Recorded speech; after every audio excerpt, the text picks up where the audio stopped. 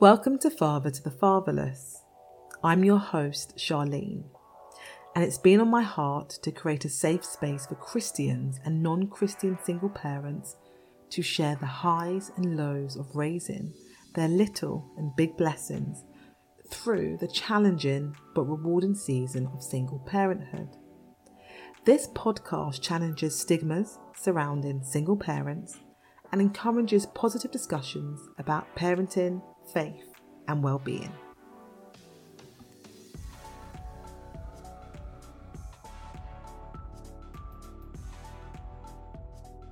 In this episode, I will be explaining my story as a single mother, the story behind Father to the Fatherless, and lastly, how I am processing, manoeuvring, juggling, whatever you want to call it, the return back to school for my son and I, as well as adjusting to the new normal.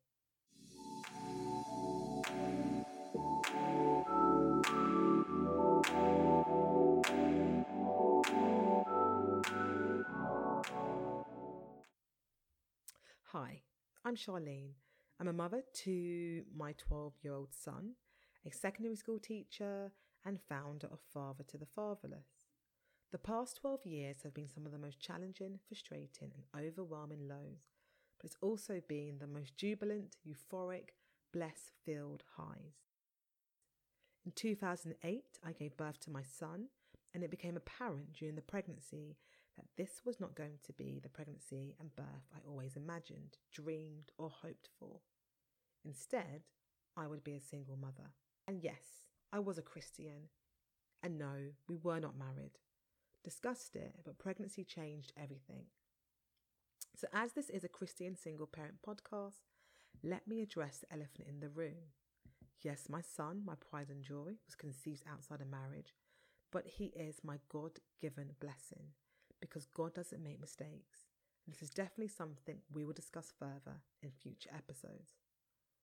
Although we both made a decision in our relationship to continue with the unplanned pregnancy and bring forth this life, it became apparent that our joint decision was about to become my sole responsibility. I just qualified as a teacher and found out I was pregnant days before starting my first teaching job as a newly qualified teacher. How on earth was I going to juggle pregnancy and qualifying as a teacher? Only God knew how. I remember the day clearly when I accepted that this was how my life was going to be. It was like when you watch one of those films or cartoons and the crazy scientist shouts, "Eureka!" and a light bulb appears over their head. That's what it was like for me. And when I think about it, it must have been God, because I heard clearly, "Right, Charlene, you can do this." And instinctively went into that kind of protective lioness mode. My priority was my unborn child. I was willing to raise a child alone, but I was not willing to raise a grown man. If he wasn't ready to step up to his fatherly responsibilities, I didn't have the time or energy to channel them into pleading and begging for him to be the father and partner we needed. I had a baby on the way. I'd like to think I've got good emotional intelligence, and those who know me know that I'm not an overly aggressive or angry person. I'm not prone to outbursts, but during pregnancy, oh man, I was angry. I'm not someone who gets bad PMS or asked if it's your time of the month, but I was a raging bag of hormones ready to explode at any moment. Like I said, waves of emotions hit me like a tsunami I'd never experienced before pregnancy and pending single motherhood. Anger, frustration, and resentment would rise up. It would have to be controlled and quashed, because when I heard an academic say that babies in the womb are affected by their mother's emotions, I realised that this little life within me deserved better than to be surrounded by these negative emotions. My situation may not be ideal, but I can give my unborn child a good start. I can only control my response to the situation and not how others behave. What I didn't have in a partner, my friends and family members made up for. They rallied around me, surrounding me in their loving arms.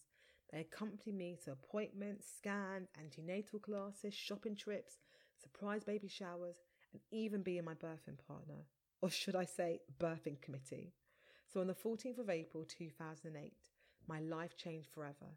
I gave birth to a healthy baby boy and named him Micah. Unfortunately, the birth of my son didn't seem to make my son's father more forthcoming, so I pressed ahead with my village filled with friends and family that helped me raise my son. And believe me, I have so many stories and examples that I could address in regards to interactions with my son's father and lack of parental responsibility, and maybe one day I will broach some of these in future episodes. I look back and sometimes think to myself, how did I get by these past 12 years? You see, being a single parent is like breathing to me. My son's father lives abroad and has not been actively involved in his life. So single parenting is all I know. I have no concepts of co-parenting or alternative weekends, but luckily what I lacked in a significant other, God, my Heavenly Father and Jesus, stepped in and filled the vacant post.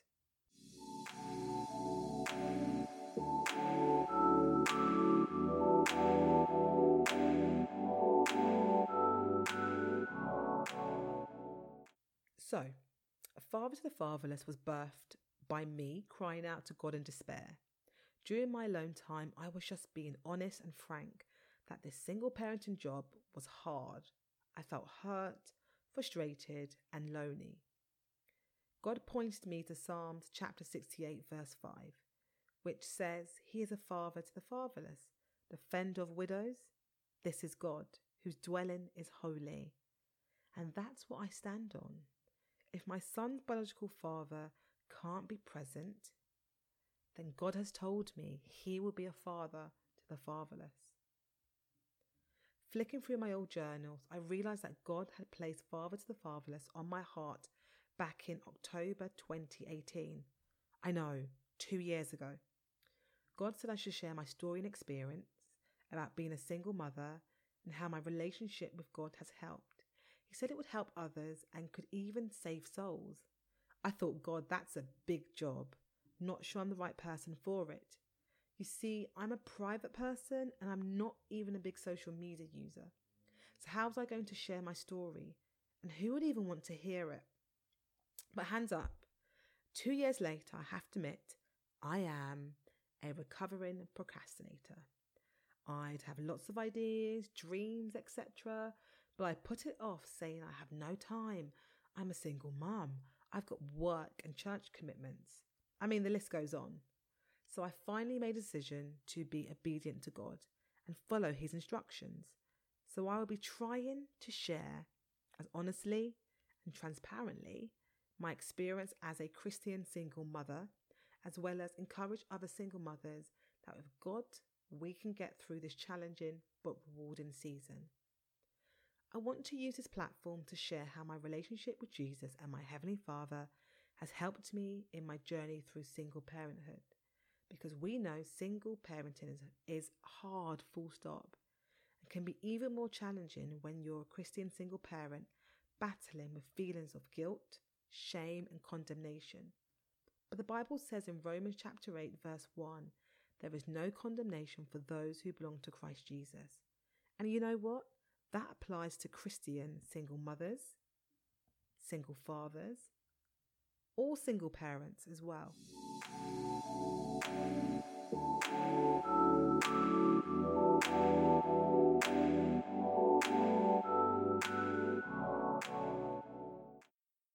To say that 2020 has been a crazy year is an understatement. September marks the start of a new academic year for most kids in the UK. But this year is like no other. Schools closed in March this year, and children have been homeschooled for the past 5 months, and now everything must return to normal. But normal doesn't exist anymore. New normal is the new normal. So as parents, you might be feeling a little bit anxious. Will my child be okay? Will everything be safe? There are so many questions and thoughts floating around my head. Or maybe you're a parent who is actually relieved to get them out of your hair and get some space or sense of normality back and you've been counting down the days to get them back to school. I'm experiencing this on both sides of the coin. On one side, I'm a parent hoping and praying all will be safe for my son when he returns. I'm also a teacher hoping that all is safe and well and I can adjust to life back at work. You see, lockdown gave me a taste of what it would be like to be a stay-at-home mum. I lived in leggings every day. I even bought a few pairs of jeggings.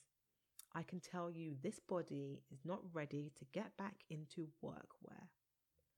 Working from home gave me the opportunity to spend uninterrupted quality time with my son and more time for self-care. I actually read books, which is something I haven't done for a while, as I'm constantly on the go, juggling parenting, activities, church and work. I could just be a mum. I know as a single parent, we are often wearing so many hats, we forget to look after ourselves. I now tend to just fall asleep after a long day of work and parenting. Self-care is at the bottom of my list, but self-care is important. We cannot fill from an empty jar, so we need to prioritise our self-care. It could be a simple bubble bath with candles, that's my favourite. Read a book or watch your favourite film. I know money can be tight, so we don't have to spend money on self-care. Just make a special effort to get some mum time, no matter how limited or small, because a healthy mother results in healthy children. When I'm in a situation when I'm unsure what to do next, or the outcome is completely not within my control, like the current pandemic we're living through and the return to school situation, I pray. So let's end this episode on a prayer. Heavenly Father, thank you for being a father to the fatherless and defender of widows.